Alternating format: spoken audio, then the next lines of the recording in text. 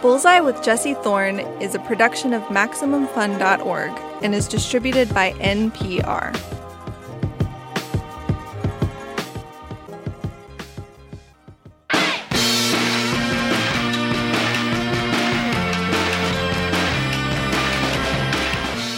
It's Bullseye. I'm Jesse Thorne. In 1975, this photography book came out called Street Writers. It had black and white photographs, mostly portraits, shot in and around the east side of Los Angeles. In Street Writers, you see a lot of young people, teenagers, children, young adults.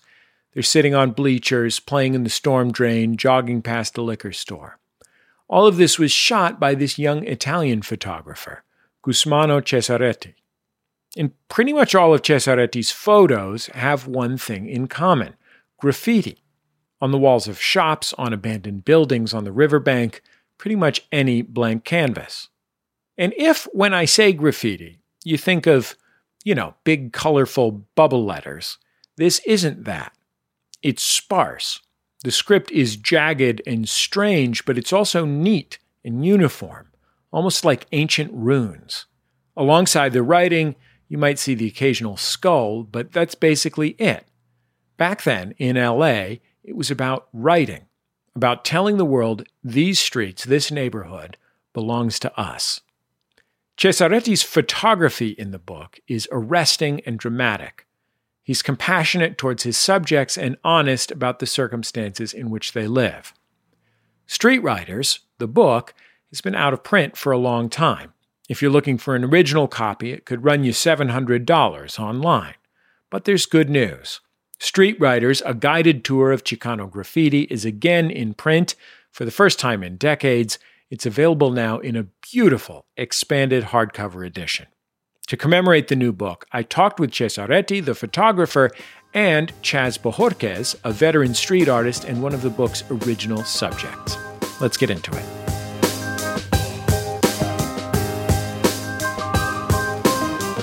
Gusmano, Chaz, welcome to Bullseye. It's great to have you on the show. The book is totally incredible. Great. Chaz, I want to start a little bit with your story. How deep does your family's roots go in Los Angeles? My mother kind of migrated here during the Depression, from Texas and all that. So she was like 10 years old here in the 30s. But she went to local high schools. That's where she met my father, who was kind of visiting from Tijuana. So my father's border culture, so that we're talking about the 40s. And they kind of got married right after the war. So I was born there in 49. So we have a long history here. And I call myself not only an Angelino, but this is my Atzlan. This is what my heart is. Yeah. The 40s were obviously, or maybe not obviously to some of our listeners, a pretty tumultuous time for Latinos and especially Mexican Americans in Los Angeles. Mm-hmm. How did your parents think about themselves in that context? Well, my mother was at the movies downtown during the 1943 riots. She saw the sailors coming, the lights go on, the sailors came in, pick out all the young Latino men, and take them outside on Broadway and strip them and burn their clothes. She experienced that. She told me that. I always knew that as a child. And it was because they felt that the Latino culture wasn't contributing enough, or they didn't like their style because, they were in zoot suits. Zoot suits was very maybe derogative at that time. It really came from Harlem. It was a black thing, but it was also in Mexico. Famous actors down there, Tintan, used to wear a zoot suit. And then here in Los Angeles, the Filipinos started first because they were the first organizers. You understand, they were the first organizers out in the fields. Cesar Chavez followed them and all that. And so my mother used to tell me, they used to wear the zoot suits up to their armpits. And then my uncle had a zoot suit, and he said, we had to call them the drapes. He said, we paid $200 then to have them tailored because they're not off the rack. This is a time where people are making $50, $60 a week and all that. So that was a big investment. So my mother's experience and all that, and then my sense of roots here, I knew in some ways I was a son of Los Angeles, but also I'm a minority in Los Angeles. That's changed since then. Where in Los Angeles did you grow up? We just drove by. We were talking about it. I was born on Queen of Angels, on Beaudry and Sunset, in Chinatown. I have a twin brother. We were both raised there in Chinatown until about 5, and then we moved up the river, the Arroyo Seco River, Highland Park, Avenue 60. That's where I made my home since then. I've been there for over 60 years, 50 years, 60 years, and went to local high schools and junior highs and all that. That's where I call my home. When you were a kid, before you started writing, what did you see on walls around the neighborhood around you? I saw magic. I saw this stylized writing. To me, it was not only hieroglyphics in that it looked like an ancient script, which I gave a lot of respect to, but also I knew it was from my culture, and I wanted to learn more about it. And I go, who are those people who are strong enough to put their identity out there with a spray can? See, I'm young enough, I know when the first spray can came into existence, and I saw letters from being paintbrushed. Spray can, they got bigger, larger, the gang started multiplying and all that. So in some ways, that was the new social media. I think people, when you describe graffiti, like if they imagine anything, it might be that kind of like those kind of neon green bubble letters that were in TV commercials in 1989. Or they might imagine the graffiti that they see around their neighborhood that might be, little tags or things that are part of a kind of international graffiti aesthetic that grew out of those bubble letters. But the kind of graffiti that you're describing seeing as a kid looked very different. So describe for the audience what it looked like. Graffiti was there as a kid from the 40s. Since the riots of 43, Latino community in East LA kind of since united behind their baseball teams, became the gangs. White Fence, Clover, Avenues, those were just streets and neighborhoods. They started identifying their communities through the graffiti by marking out their territories, that those were the boundaries of their communities in the streets. In a sense of self-identity, not only to mark off their territories, but they were using prestigious letters and doing roll calls. Everybody who was in the group had their name on the wall. Of course, there was one person who wrote it, the guy who had the best script. And it would be years later, working in movie advertising, I realized how the formatting was, which I encountered in when I was in Europe in Sumerian clay first writings. These are clay tablets. Basically, they were set up as headline, body copy, logo. In advertising, I learned those terms and also how to apply them and how they're used. I saw the same thing in graffiti. So graffiti to me was a public statement, also a place of allegiance, where you not only claim your community, the love for your community, but also the love for your gang, and also I am here to protect it. Outsiders, beware. That's what was the intent. So our style was black letters, all capitals, only done in black. And it was done script style, flush left, flush right.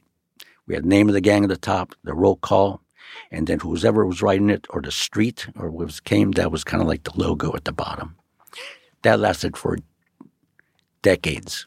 Yeah. It was actually, that is still going on. The New York style started there in the late 60s. Colors. Right in the 70s.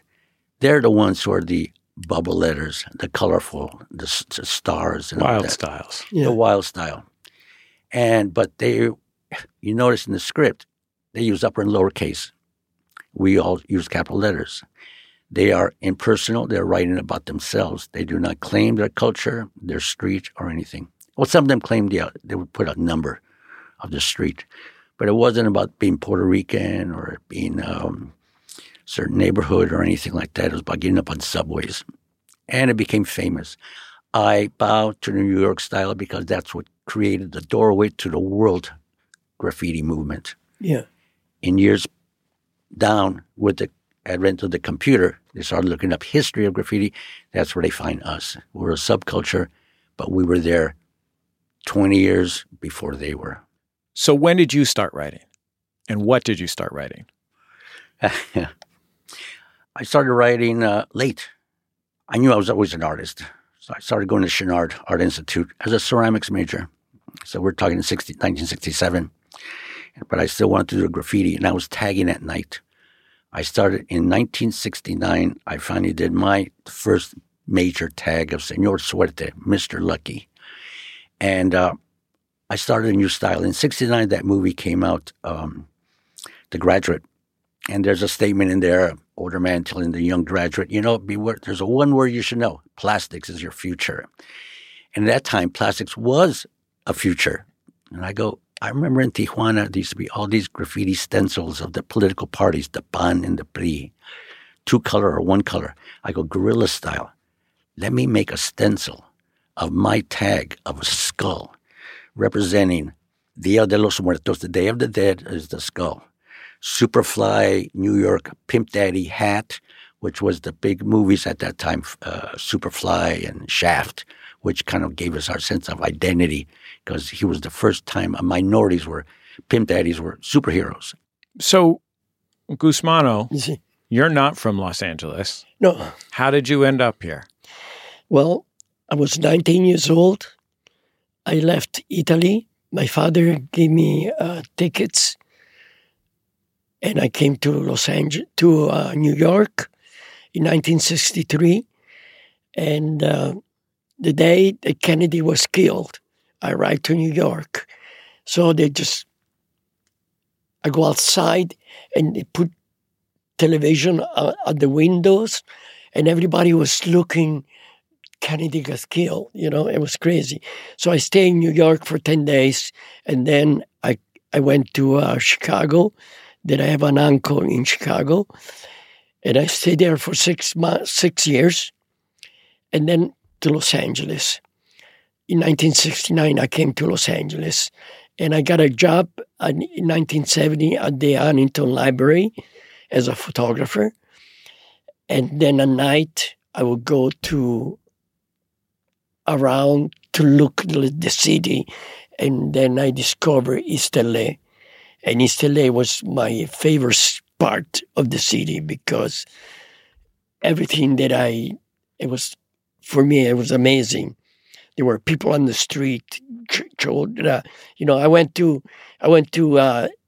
in different parts of Los Angeles, and there was nobody on the street, But anyway, East LA was my favorite place. Do you remember when you first started recognizing the pieces that were on the wall? In 1970, I started to photograph East LA, and I photograph in East LA, and I see graffiti on the wall, and I say, oh my God, that's beautiful. And I photographed, and I couldn't understand I wasn't able to understand it because my English wasn't that great at that time. So in 1973, we had a dinner, and I had people, and I made a book, that I was going to publish. I had all the people from East LA with me. I had click car clubs, graffiti people, gangster people. So they saw me and, oh, great, he's got a book coming. He's got a good book coming. So the graffiti, it was something that I needed to learn. And I said, I got to figure out who's going to be the guy that's going to help me and take me around and look at the graffiti and tell me what the meaning of the graffiti. So I had this good friend in Pasadena. She said, oh my God, I know the graffiti guys. I know the guy that is really good in graffiti. And that was him. So we met, we spent time together, and he told me, or he took me around and showed me how the graffiti are, what it means with the graffitis. At night, we'll go out and do graffiti on the walls. We do graffiti here, graffiti there. We smoke pot, marijuana. We used to go amazing. We used to go drink. We used to do all sorts of great, crazy things together. And but he's the man that he opened the door to graffiti for me. He's the guy that he really showed me what graffiti is and what it means. So I started writing graffiti too. And, and he was amazing because I took photographs of him making graffitis on the wall, graffiti on the river, What did you think, Chaz? What did you think when this Italian guy showed up and was like, what's the story with this graffiti? Latino people are very protective, that. But actually, we were just talking about it on the way over here. Gusmano, you look Latino, for one. Yeah. And then he didn't come with any attitude. He came correct. Right. He came and he met the families. Yeah. He met the parents. He met the mother and all that stuff. You know, he used to take pictures of them. So that's how we met him, and that's how he was accepted. But I have to say, Gusmano was the first person that actually took us serious. He actually took pictures of cholos. He actually one of the first person ever actually took a picture of me doing graffiti. Yeah. Nobody ever did that, not even our parents, Yeah. So he took an outsider. It took a third eye, an Italian. Hey, Italians are some of the best designers, Took an outsider to come in and appreciate what we were doing and actually do something with it, because we could. Everything that we did with our graffiti, nobody accepted because it was dressed in gangster, in blood, in bad history, in the minorities barrier of East LA, the tortilla curtain. It was in those times, believe me, a lot of racism in those times. And there was no opportunity for us. Right. But this book came out and he gave us pride. And the first time I saw the other graffiti guys, I go, boy, these guys are good. Otherwise, we're just kind of having fun. We're just a bunch of kids. Yeah. So that's what Gusmano did for us. So much more with Chaz Bojorquez and Gusmano Cesaretti still to come. Stay with us. It's Bullseye from MaximumFun.org and NPR. This message comes from NPR sponsor Green Chef. Green Chef is a USDA-certified organic meal kit offering plans for every lifestyle, including paleo, plant-powered, keto, and balanced living.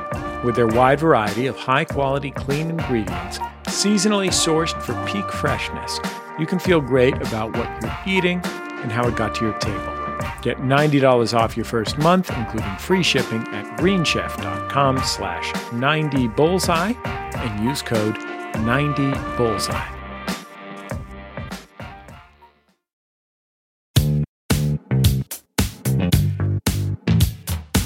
Welcome back to Bullseye. I'm Jesse Thorne. My guests are Chaz Bojorquez and Gusmano Cesaretti. Chaz is a longtime LA street artist who's been writing graffiti continuously since the 1970s. Gusmano is a photographer and the author of the book Street Writers, a guided tour of Chicano graffiti. To the extent that a photography book can be a cult classic, Street Writers is one. It's been out of print for decades, but it was just republished this year. Let's get back into our conversation. One of the things about graffiti that I think is really interesting is that it is a form that is dominated by, there are many people who write graffiti their whole lives. Chaz, you're one of them. But it's a form that's dominated by 15-year-olds. Mostly 15-year-old boys, although there are some pretty cool young women writers in this book.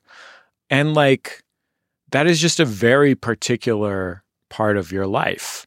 You know what I mean? And one of the things that you say in the book, Chaz, is it's just a time in your life where if you're into something, you just do it all the time. Right. You just practice all the time. It's your whole life. Your whole thing. That was our computer. That was our iPad. That was our phone. There was no malls. We would all hang out at the beach and throw rocks at the Z-Boys, But we're a mixed culture because we also skated on steel wheels in Highland Park, all these hills. And at night, during the day, I would go to Chouinard Art Institute and do figure drawing and painting my ceramics. But at night, it was mine, my friends, and we'd go out there. Many times I would go out by myself. I'll take a little 6-pack of beer. They also fit spray cans in there. So a couple of beers, 4 spray cans, and my radio, big boom box, go down there to the river at night by myself. The freeway would be going by with the headlights flickering across. It looked like a black and white ancient movie, flickering lights, like I said, diamond-studded highway. So it was romantic. Mm-hmm. It was nice. It was safe. Yes. And I could write on these sloped walls and walk up and down and write 40-foot tall letters all the way down with my big paintbrush or my spray can. And one thing, we didn't need permission. That was the freedom. Graffiti gave us a lot of freedom. We didn't have to prove it to anybody. Except Gusmano showed up. Yeah. And put a mirror to us and said, listen, you guys are doing something incredible. I Yes. go, really? It was incredible to me. Extremely incredible. Because it was something special, that I never seen before. Graffiti in Italy, it's like this, like that. But the way they did it in black, with the letter, it's special. It was special, and it's different than any graffiti in the world. Los Angeles is such a particular place. Like, I live in the neighborhood where you grew up. I live down a little bit towards Lincoln Heights and Cypress Park, but I think probably my house still counts as Highland Park. And I was talking the other day to this guy, Roy, who owns the restaurant down the street from my house. And shout out to La Abeja. And I'm talking to Roy, and Roy grew up in the neighborhood, and he's 60-ish. Mm-hmm. I was like, "What kind of stuff did you guys get up to in the neighborhood when you were a kid?" Because he grew up in the neighborhood, and he goes, "Oh yeah, we all used to pile into the cars and then go surfing." And I was like, "For real, Roy? You head out to go surfing with your homeboys from Highland Park?" He's like, "Yup." That's amazing.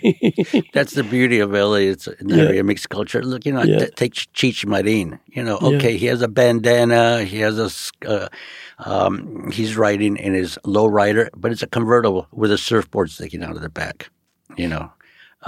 Snoop Dogg, black rapper, he's got a lowrider. I mean, we all cross cultures in Los Angeles. Yeah. Now, one of the things about Los Angeles graffiti that you mentioned briefly, but I think is worth highlighting, is that in New York graffiti culture, the idea was always to go all city. So you painted a train because a train left your neighborhood and went other places and made you famous there, right? If your style was distinct enough, if your piece was big and amazing enough, it rode the train to other boroughs. What you're describing, Chaz, is mostly graffiti that is at home and for the people who are at home, rather than designed to travel. That seems like a big difference. You nailed it. Yeah.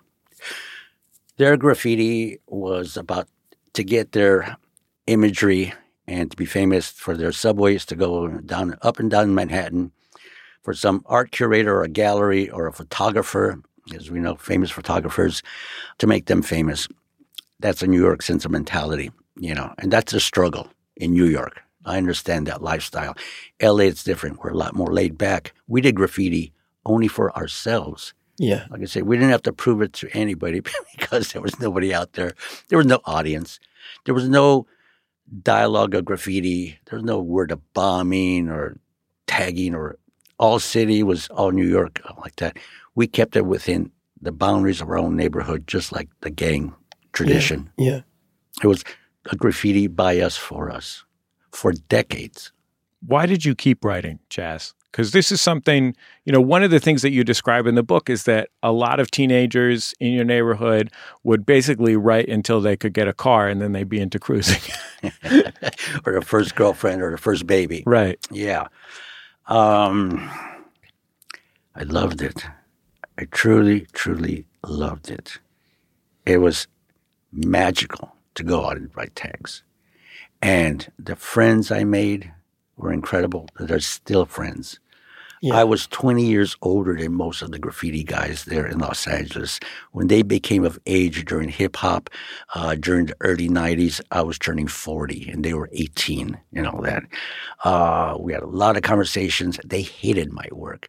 They said, we don't want to do cholo gangster like our brothers who are in prison do. Mm-hmm. We want to do hip-hop New York style, multicolor and all that. Right. Do fine, But our tradition is this. In some ways, Guzman also reinforced of what I do. Plus, my bad boy attitude was, I'm going to put it in your face. If you don't like it, that's what I'm going to do more of. Right. And being an art student all my life, an artistic person, which I wanted to be an architect. So I did a lot of architecture drawing. I knew geometry, mathematics. I knew perspective. I knew all that. In some ways, graffiti brought all that together for me. To me, it was an artistic movement, and I knew it. I knew it was a movement before anybody else did. So I said, okay, it's mine. It motivated me. Could I sell a painting? No. Could I get a gallery show? No. Everybody was rejecting it except the homies and Guzmano. So sometimes when I see an Avenue 43 tag up on a wall where I live, if I see it crossed out, it's not crossed out usually by a writer who's trying to get their name up there. It's usually crossed out by, somebody who's writing MS-13 or another kind of like gang. It's the other gang. Yeah. And so gangs have a variety of relationships to criminality, right? Like, yes. There are, I think, MS-13 and its tributaries and people who claim allegiance to that idea. Like, look, that's folks who got deported to Central America and started, a cartel, basically, right? Yes. Right? Like, and people who wish they were like that. And there are also gangs that are, what if a Lions Club was for 15-year-olds?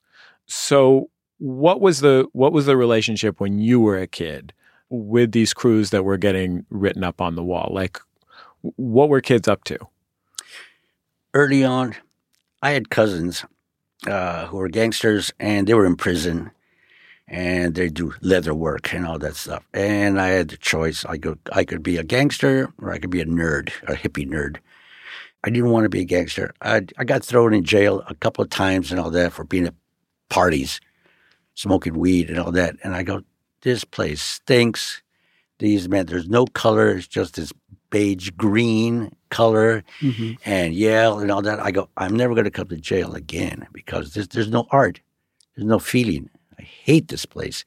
So I made sure I was not going to be on the wrong side, except nobody's going to catch me doing graffiti ever. Never been caught. So the graffiti then was just of this gangster mentality. So CP Boys, the gang down the river. That's Cypress Park. Cypress Park and all that. And then we had White Fence. More downtown, we had Dogtown, which was the dog animal shelter down in closer to downtown. And so I knew the gang mentality. So I kept it in that realm, never assuming or ever imagining I would ever make a career out of it. I never did art for a career or for the future or anything. It was always personal, me with my friends. Yeah. Chaz, you've been writing for 50 years. Have you really never got busted? No. Have you had to run from the cops? Yes. Oh, yeah, a couple of times. I got busted at the parties, but for graffiti, no. No, I've been in jail about 5 times, something like that. Just BS stuff, as a kid. Since then, I don't double park. I pay all my parking tickets. I do not want to be in that system ever again. Right. You don't get out of it. It's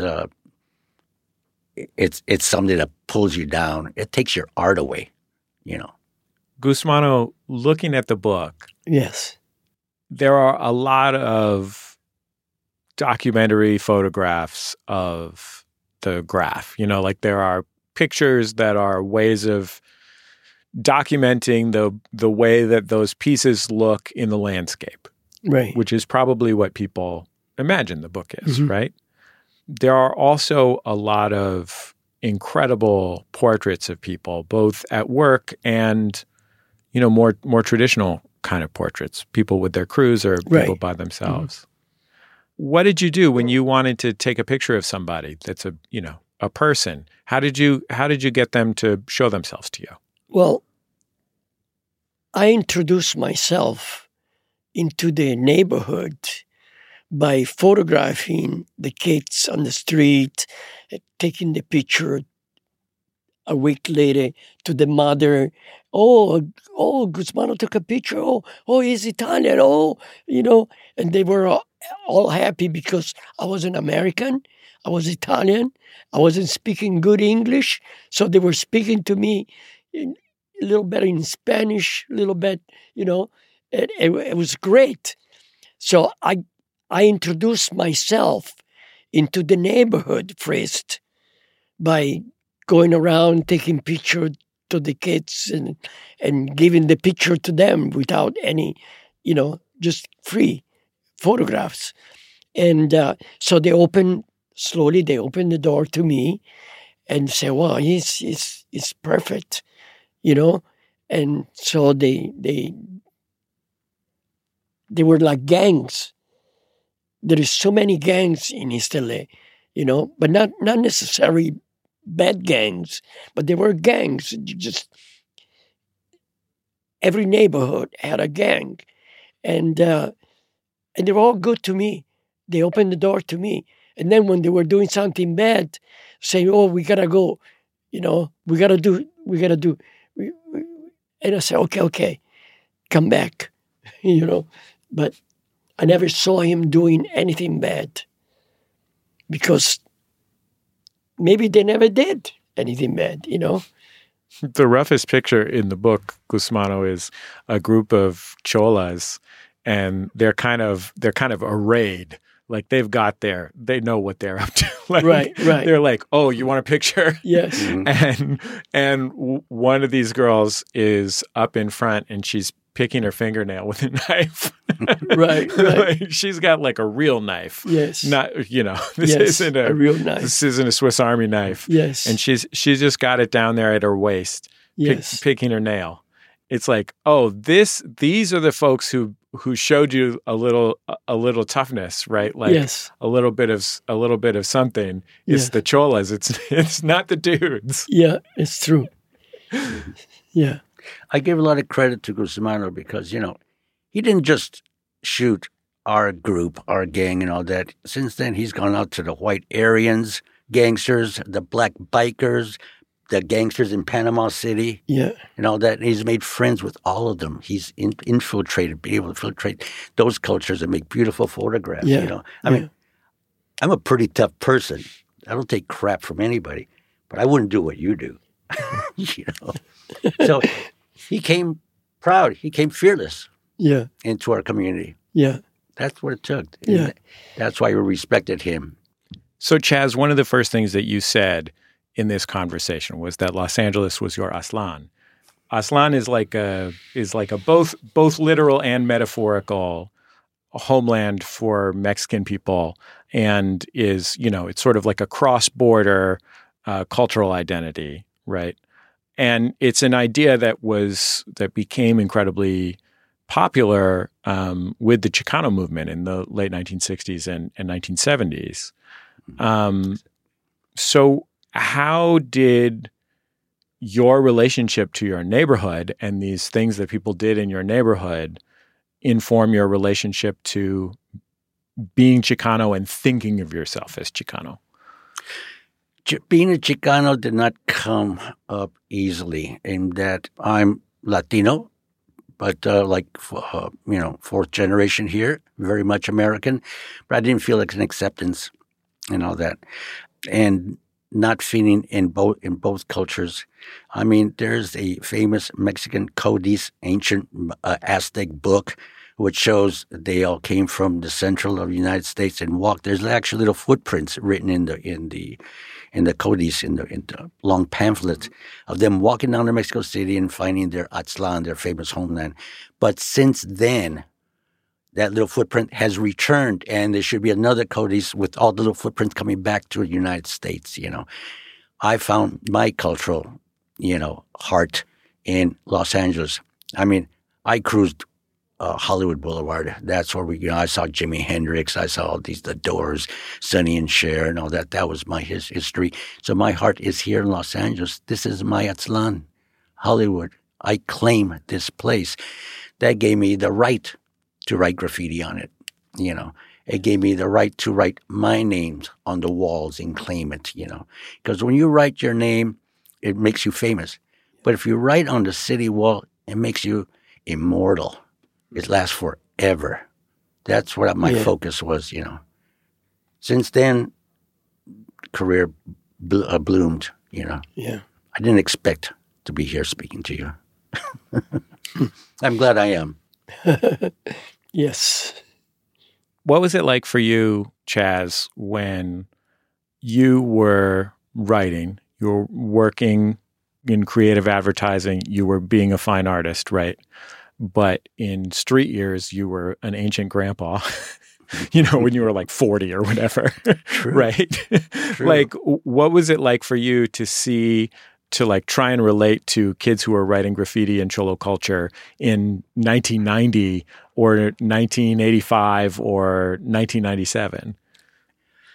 Oh, you're bringing me up a lot of anger, a lot of frustration, because there in like 1990 when L.A. blossomed with the hip-hop, with the graffiti, probably about 87, 88, but 1990 it kind of happened. And speaking to the young people, we formed, I was elected the spokesperson to go up there against the mayor, against the city hall, against all these property owners, the clergy and all that, and try to defend ourselves. We had meetings up at the Getty with moderators for what just did General Motors, the negotiations. And then we had the city council, we had the police and all that. And for a whole day, we couldn't get to pass the definition of graffiti. We argued and yelled at each other. It was difficult. And in telling the young people, hey, I'm fighting for you. And they're all saying, we don't care. We're going to go and scratch and etch and throw acid in all these windows. I had organized one of the first graffiti shows at the 01 on Melrose.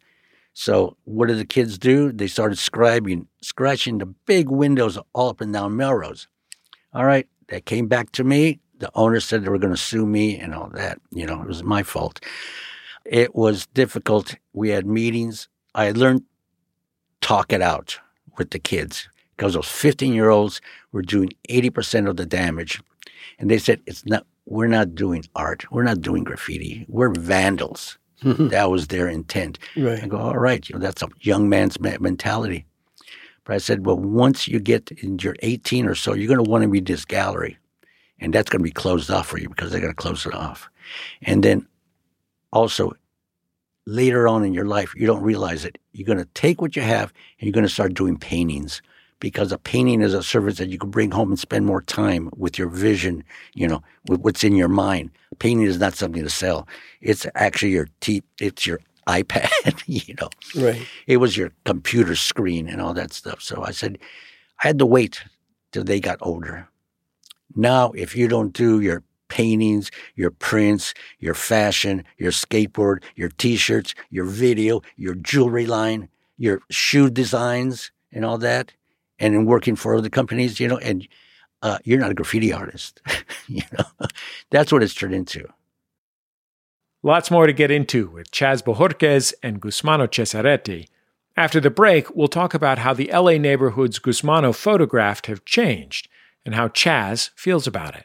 It's Bullseye for MaximumFun.org and NPR. This message comes from NPR sponsor Discover. Discover matches all the cash back you earn on your credit card at the end of your first year automatically, with no limit on how much you can earn. It's amazing because of all the places where Discover is accepted. 99% of places in the U.S. that take credit cards. So, when it comes to Discover, get used to hearing yes more often. Learn more at discover.com/match. 2021 Nielsen Report. Limitations apply.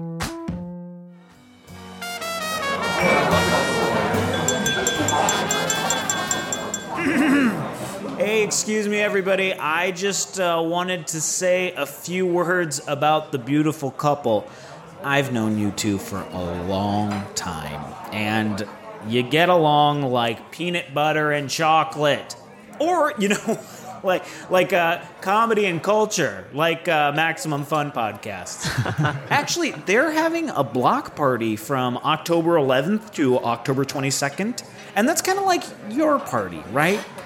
You have a community of friends and family, and Max Fun has a community of shows and audiences that support them. You're having a new start with your life together, and Max Fun will be putting out new episodes that are especially welcoming to new audiences. So it's a great time to introduce your friends to your favorite show or jump into one you haven't tried before. Is he still talking about podcasts? And they're setting up a volunteer event where we can help out our local communities. Plus, Maximum Fun is going to have games, prizes, episode recs, so much other fun stuff. What's wrong with Kyle? Is he okay? Oh, anyways, sorry for getting carried away there.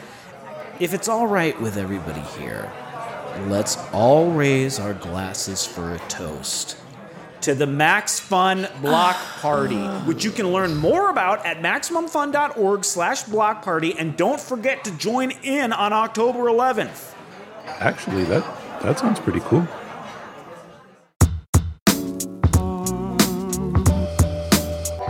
It's Bullseye. I'm Jesse Thorne.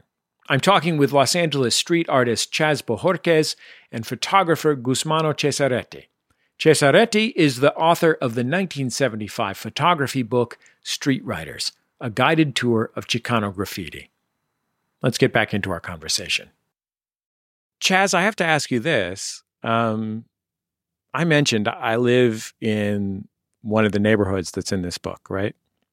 There's a certain amount of relating to my neighbors and listening to them talk about the neighborhood, talking about where I'm from, and I've been welcomed very kindly by my neighbors.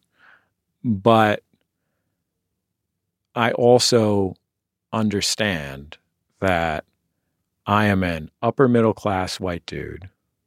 I'm just because I didn't grow up upper middle class doesn't mean I'm not now. An upper middle class white dude moving into this neighborhood that is not my neighborhood. And that's true even though I've lived there for 12 years, still not my neighborhood. And that is a neighborhood that has changed so much in a way that takes away the power of people that live there, right?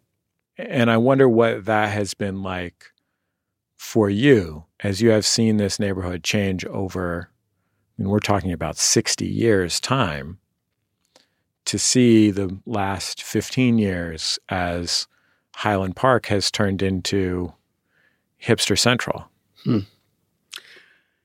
I saw as a child, Highland Park had beautiful department stores, See's Candy, soda fountain shops, beautiful theaters and all that kind of stuff. Home of the original Forever 21. Mm-hmm. Yes. Well, that came much later, but, it was very downtownish and it was very white, that. True. And then later on in the 80s, drugs came in and all that. In the 90s, Highland Park went down, and all that. And then now, with the advent of the hipster movement and raised the property values astronomically, I think we're number 3 in the nation or something like that. I saw it all. And after I knew that I was never going to leave my community, that I had a invested interest. My roots were here. So I'm constantly being asked about gentrification, what I think about it and all that, especially from Latino cultures. They wanted me to get in the bandwagon and wave the flag. And, I said, do you really want it to be the way it used to be? That I go, if you're renting, you're not invested. You get all your roads clean, your lights, you get those free police, fire department and all that, and schools are all paid for if you rent. Right. If you buy and all that and pay for all these services and all that, you are invested in Highland Park.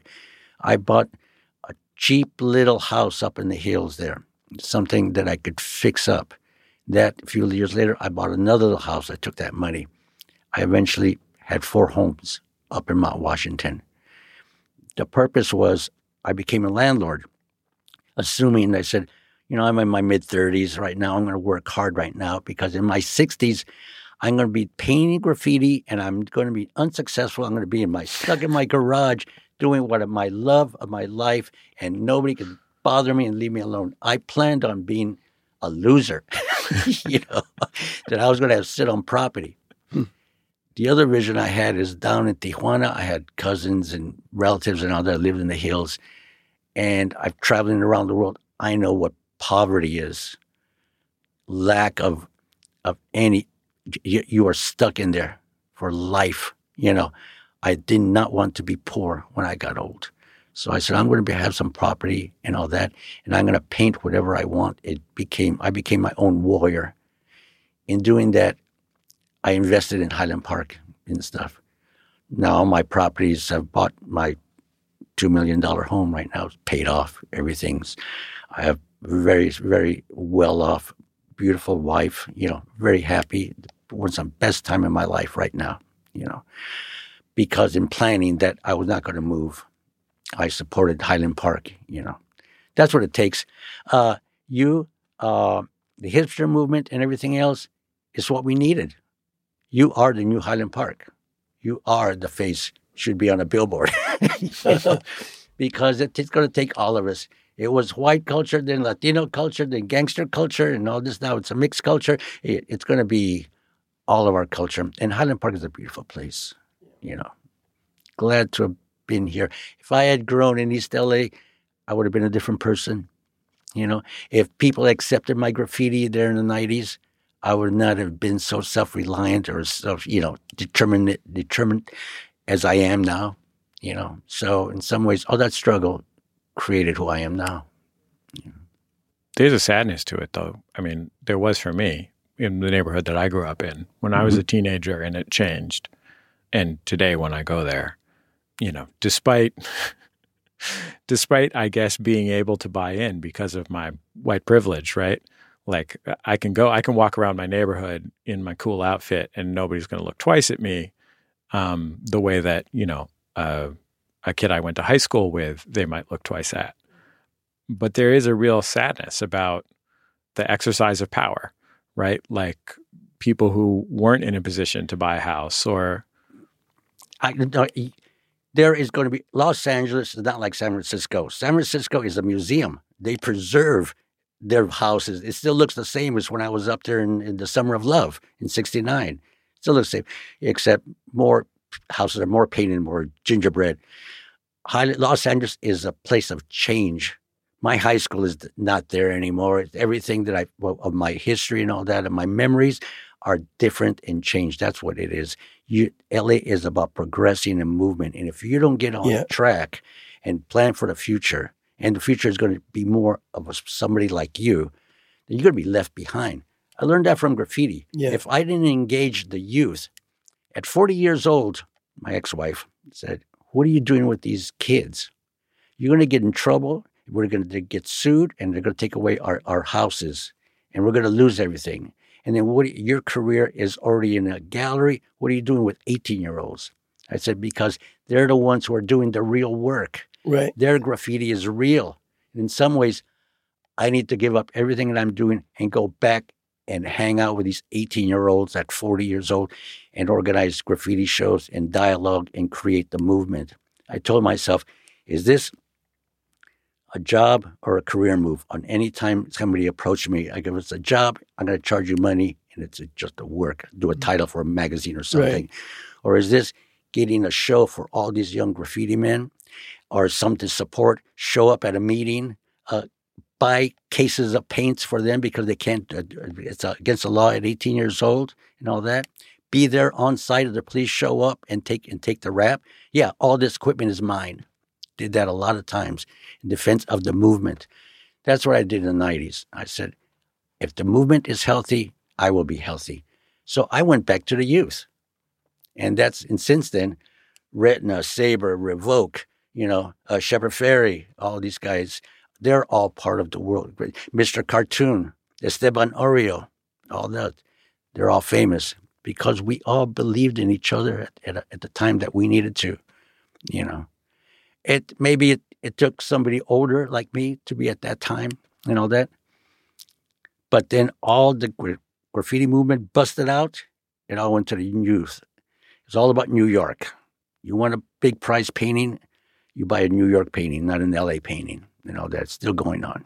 So since then, I've organized other shows, that supporting, validating who we are on our terms.